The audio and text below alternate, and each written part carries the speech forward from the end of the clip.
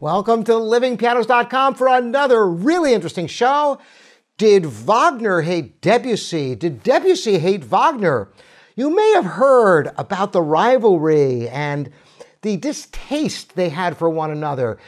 And you can read up on all of that. What I'm going to do is show you musically something quite extraordinary. How Debussy mocked Wagner in his music. And you're going to hear elements of humor where it's least expected and most inappropriate.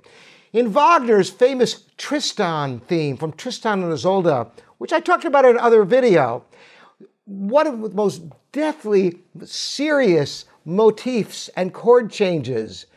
And it is an amazing structure that the whole opera is built upon this chord progression you're about to hear.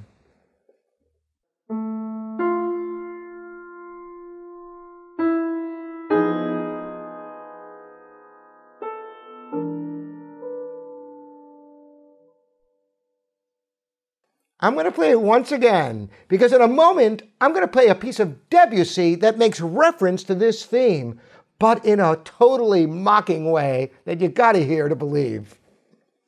Once again, this is the Wagner theme from Tristan and Isolde.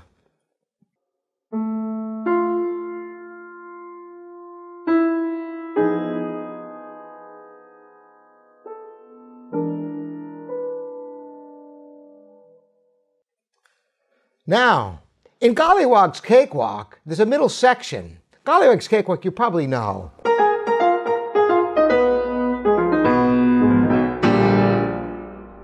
And it goes on from there, very upbeat, danceable. A cakewalk is a dance form. But what happens in the middle? Listen to the familiar theme and how he pokes fun at it.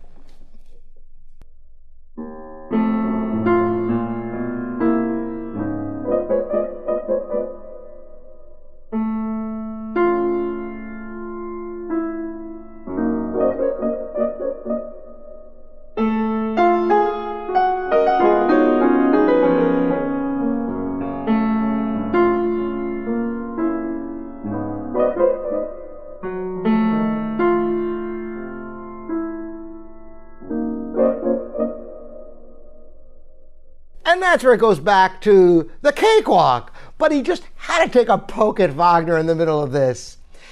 You know, stylistically, Debussy branched into a whole new type of music known as Impressionism, which is so radically different from the deep, emotional romanticism of Wagner that they didn't appreciate each other.